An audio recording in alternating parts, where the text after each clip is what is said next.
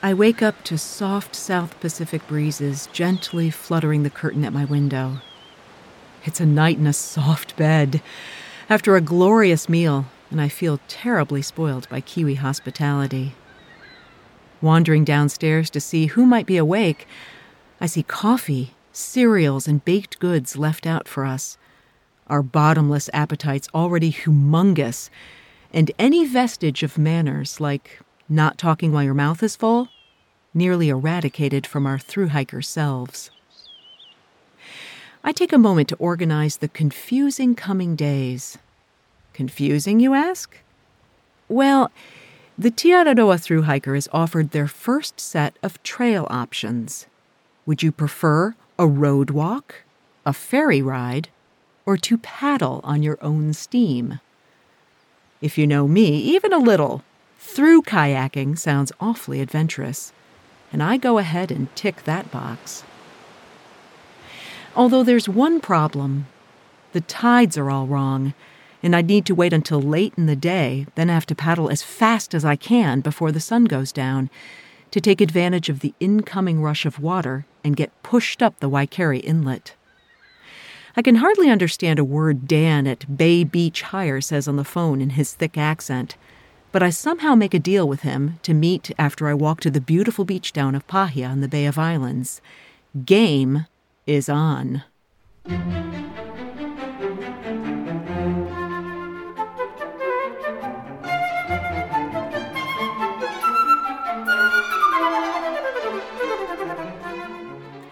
You're listening to The P-Rag, Unfiltered Adventures of the Blissful Hiker.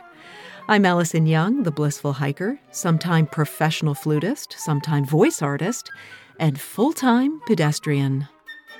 Like the small backpacking essential of the same name, the P-Rag tells the sometimes unglamorous but vital truth about empowerment as a badass woman who doesn't need permission to blaze her own trails in this journey we call life. I want to thank Lecky Trekking Poles for supporting the P-Rag podcast. If you want to be a blissful hiker, Lecky's should be in your hands. Recently, in the Blissful Hiker Hike blog, a backpacker friend of mine, who just happens to also be named Allison, wrote about a week-long backpack trip on the Colorado Trail. She pointed out in her piece a universal truth. Day 2 always sucks. Well, I'm actually doing pretty well here on the Araroa, especially on one of the hardest starts of any trail I've ever walked. So it wasn't day 2 that sucked. It was week 2. Cam loads our washed-up and well-fed selves into his SUV and drives us back to Kitty Kitty, where Irene hops on a flight back home to Hamilton. Vern and Bryce, Irene's dad, picked me up for a day off in Cayo, spending the night at their converted container atop a hill above the light turquoise bay. Before we leave Kitty Kitty, Bryce finds me an inexpensive T-shirt at a massive culture shock-inducing discount box store. And Vern takes one look at my bright red eye and insists I get it checked out right now before moving on. Concerned as always about cost, I reluctantly head over to the Waipapa Clinic, where a pharmacist examines my eye. He asks me a few questions, and he assures me it was the blowing sand on 90 Mile Beach that's the culprit. He then sends me out the door within 10 minutes with drops costing less than $10. Excuse me while I pause here to consider if I can move to this country, one that prioritizes affordable health care for all. Well, the remainder of the day is beyond relaxing. I didn't realize how tired I was until I take an extra long snooze in their cozy guest caravan before we put on snazzy hats to head to the local pub and watch the Melbourne Open and eat green-lipped mussels and Whangaroa Bay oysters. Lots of "no worries, mate" and "good on ya" A's all night long with friends who are all very interested in why I'm here to hike.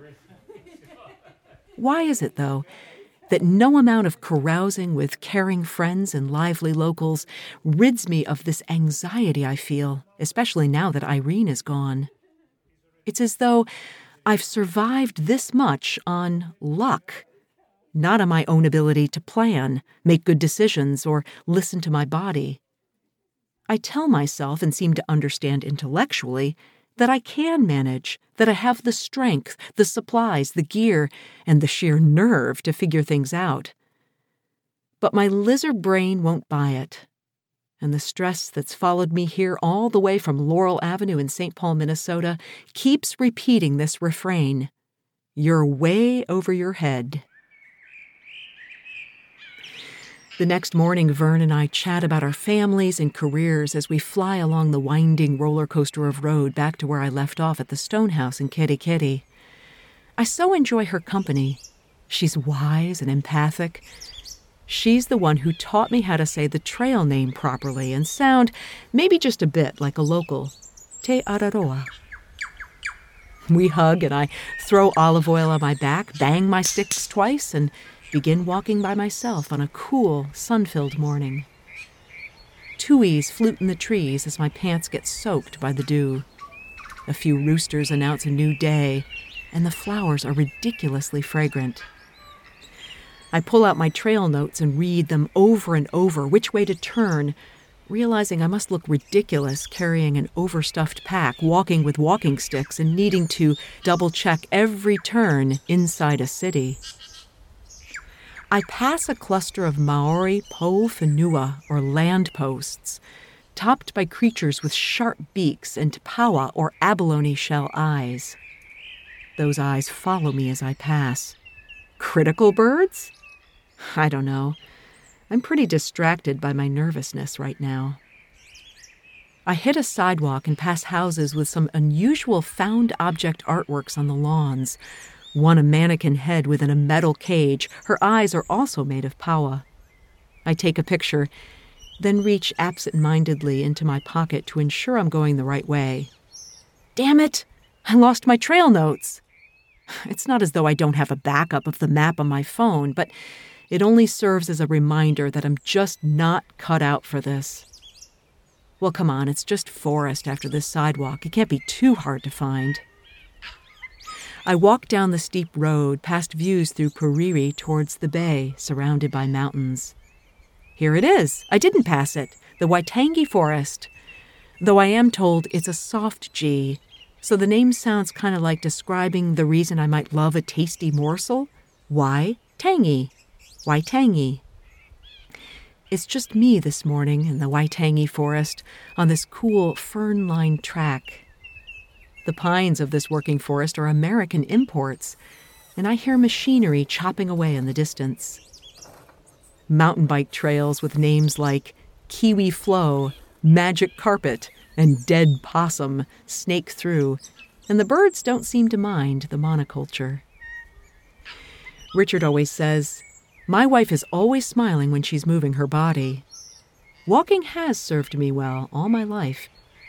When I'm blue or obsessing, Richard usually just sends me out the door.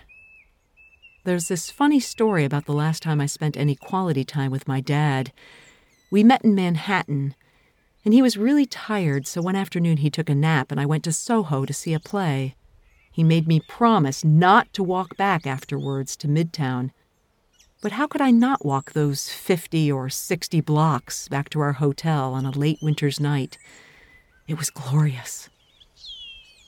Everywhere I've been has felt too small for my feet.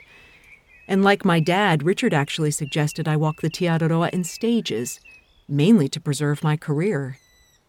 But I just had to see what it feels like to do it all at once. On and on I go, up the Tupuke Road. I dodge massive dust-producing logging rigs for a short detour to a sculpture, one that memorializes the start of the Te Araroa. I walk right past it, thinking this artistic lump is a dead palm tree. It's not exactly beautiful, but this monument made of local volcanic rock is important stuff. Another short spur takes me up Mount Bledisloe, and the view opens up towards today's destination. The water is turquoise against mountains and islands, and I see the bridge I'll soon walk. I'm wearing my new t-shirt, striped with the word smile on big red lips. Glad I got it, because it's getting really hot. The forest opens up onto a road and golf course, then the treaty grounds, where New Zealand's Declaration of Independence was signed, though its proposed aim was to protect the rights of Maori and allow them to keep their land and forests and fishing grounds, while at the same time handing sovereignty to the British. I cross the bridge and a splendid cool breeze greets me. 3 Maori girls share raw cockles with me, slimy as they go down the throat, but delicious. Along the beach, signs teach me about the birds in this seabird capital of the world. Terns, herons, even gulls are protected. The latter, clever little guys, stamping the ground to imitate rain and lure worms to their waiting beaks. Pahia is a total tourist town, with coaches crowding the streets, American accents, and every food imaginable. I set the alley coop at a backpacker's hostel, the Pickled Parrot, with a huge shared kitchen, flat lawn for our tents, and a huge area to just hang out. Ah, and here's Caroline from the Netherlands, offering me a glass of Pinot Grigio. Life is good.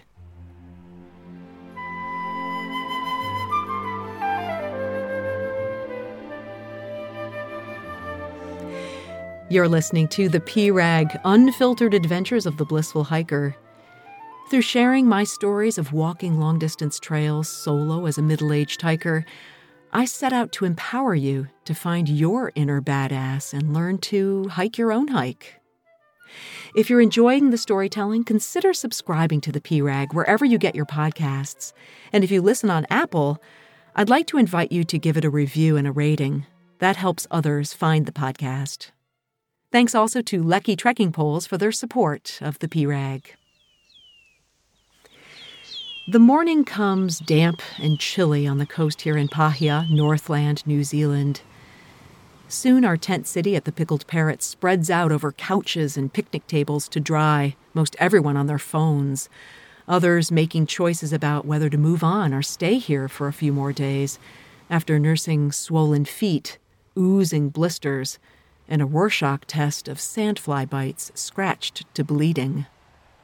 I feel amazingly fine, with only that red right eye, a souvenir of conjunctivitis coast, the last day of 90 Mile Beach. It's beginning to heal, and my wound-up nerves are settling in to this beautiful, lazy backpackers or hostel. Everyone is really lovely, and we share Bluff, another 1,800 kilometers ahead, is our goal. Dutch, Australian, French, Belgian, Polish, but no Americans besides me yet. 3 of us will kayak the 4 hours to Waikari later today, meeting at the beach at 3:30 sharp to take advantage of the tide. So there's really nothing to do today but shave my legs, share Burt's Bees with the other girls, write postcards, and strategize for the coming days, deciding exactly how much food I want to carry. Most of the walkers here doing the Araroa are not through hikers. They're in New Zealand to travel and, in some cases, work. So they just try out this trail, backpacking maybe for the first time. I mean, let's face it, the trail so far is not the Sierras or the Rockies, but it still requires humping a pack. I chose the Araroa because somehow I thought taking off the winter would be better for my job. It's far away, it's exotic, it's nothing like home. Well, I got the second part right anyway. I go into town and buy fresh vegetables at the Veg and put my bare feet in the South Pacific on the way. When I come back, I make a gigantic stir-fry for Ondi and Brahm with added hippie dust found in the bulk bins in Kaitaia. It's nutritional yeast that tastes like cheese as it melts. Hiking will begin tomorrow again, so I take a wee nap in a hammock before kayaking. It's absolute bliss. But now it's time to go, and we walk to the beach to meet Dan. And 2 other men join us. One Kiwi who's already given himself a trail name, and I laugh since we've hardly walked anything like trail in the last few days. These two are cool and unfriendly. But I think maybe it's just nerves, because once Dan hands me the emergency radio and directs us to stick together at all times, they push their tandem into the choppy surf and begin paddling as fast as they can. Bram and Andy take a tandem too and go out at a furious pace too, their stable and fast boat moving far out into the bay before I can even get into mine. I guess we're not staying together. I discover that my little boat has a rudder operated by foot pedals, and it handles precisely the opposite of my sea kayak at home. When I try to make it edge, it throws me to the other side, threatening to tip. The water is a rich turquoise, light green fields pushing up to bush-covered mountains rising high above us, white puffy clouds serene. But I'm anything but serene. With no spray skirt, since that would require more training, waves come up and over the gunnels as I try to stay upright, paddling as hard as I can to catch up to the two pairs like dots now far ahead. Following waves push me forward into a whooshing rinse of white froth. I enter the tiny opening between Opua and Okiato, and then turn west up the inlet, right into the wind. The waves are confused here, and paddling takes everything out of me. I'm a strong paddler, too. What's happening? I begin to panic a little. I can't control this boat. I can't keep up. No one is even looking back to see if I'm still here. Come on, Al. You've paddled the big lake. You've paddled Lake Superior in 3 to 4 foot seas. You can do this. Do you really think you're going to swamp? I push and push and push into the wind, seeing the island up ahead, the midway point where Dan asked us to take a break and call him to let him know we're okay. I am not feeling particularly okay, even as the headwind begins to subside as I get closer to land. I begin to wonder if it would have been better to just ride with him and those backpacks to the other side. Don't be ridiculous. You're paddling right now in the Bay of Islands. The air is fresh. The seabirds are flying above you. And you're strong. You're independent. I steer the kayak onto a carpet of broken shells and hop out. The sun is getting lower on the horizon, and I'm only wearing shorts, a wool top with my feet bare. I'm cold. I'm lonely. I can't bring myself to talk to anyone. I'd probably be okay if I tipped over. It's actually their complete lack of concern that leaves me speechless, confused and a little bit angry, and frankly, bereft. Do they behave this way because of something I did? Or do they simply not give a shit? We leave the beach in silence, the boys again pulling forward like they have something to prove. The water is the color of milk tea, signaling we've entered the estuary. Sandbars beach us, and we have to get out to push our kayaks off. But there's no more waves. There's no more fear. The wind and the current just kind of push us into the mangrove swamps and oyster beds, and we finally land at a tiny busted dock in sucking mud. It's one of those things that always trips me up, this idea that if I'm kind to people, they'll be kind to me. But life is not transactional. People do as they please regardless of our actions. The only thing that keeps me balanced is to know I act a certain way for my own integrity, and also that it's best to sort out who's worth the effort and who's not as quickly as possible. The boys roll cigarettes, and we just stand there staring out of the highway waiting for Dan to come. I tell Undi and Brahm why I'm so upset, but they don't understand why staying together is so important. I tell them I feel disrespected, like I can't possibly know what I'm doing or have any skill since I'm a middle-aged woman. But I don't feel any better putting a name to what hurts me. It just makes me feel powerless. The sun is down now, and I'm shivering when Dan finally arrives. There's no high fives, no celebration. We just grab our packs and go. It's a few kilometers walk through farmland.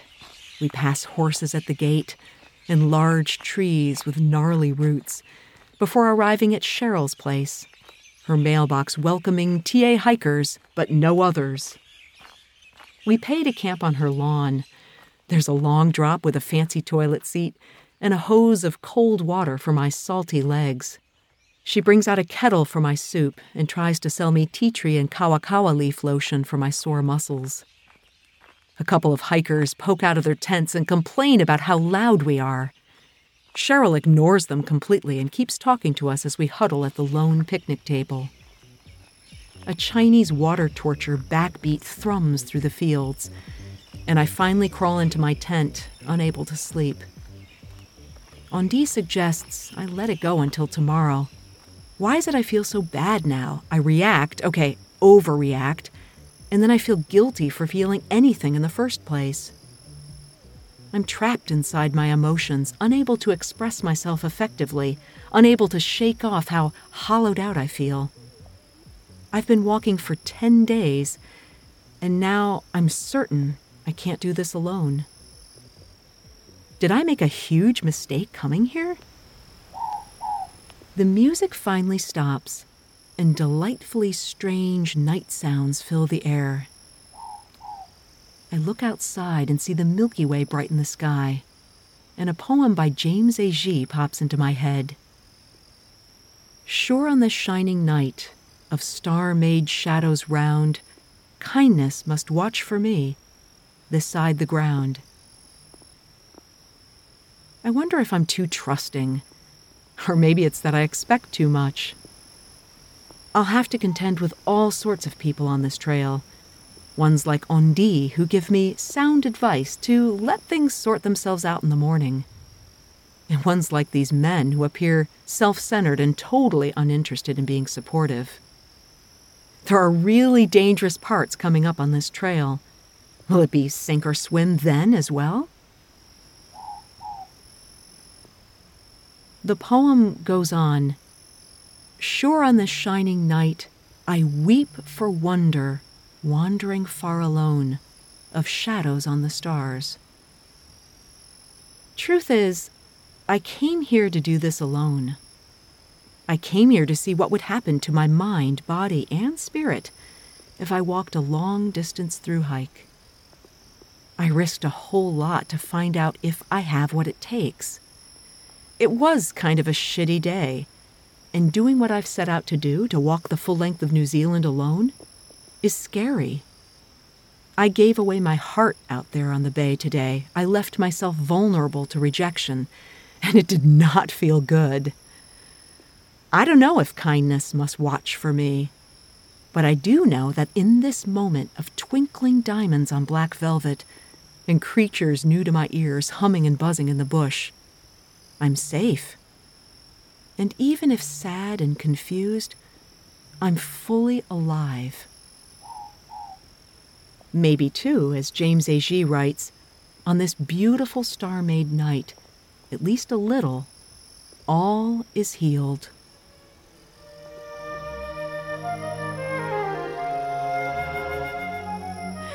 I want to thank Lecky Trekking Poles for supporting the PRAG podcast.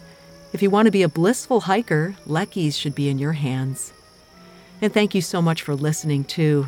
Please subscribe wherever you get your podcasts and go ahead and rate it, and better yet, write a review at Apple Podcasts. You can read more about my hikes and see the show notes at theprag.com. Next week, the hike becomes a river walk through the musical Russell Forest, and then it's back to the ocean at Helena Bay and on to Whananaki. Until then, my friends, happy trails.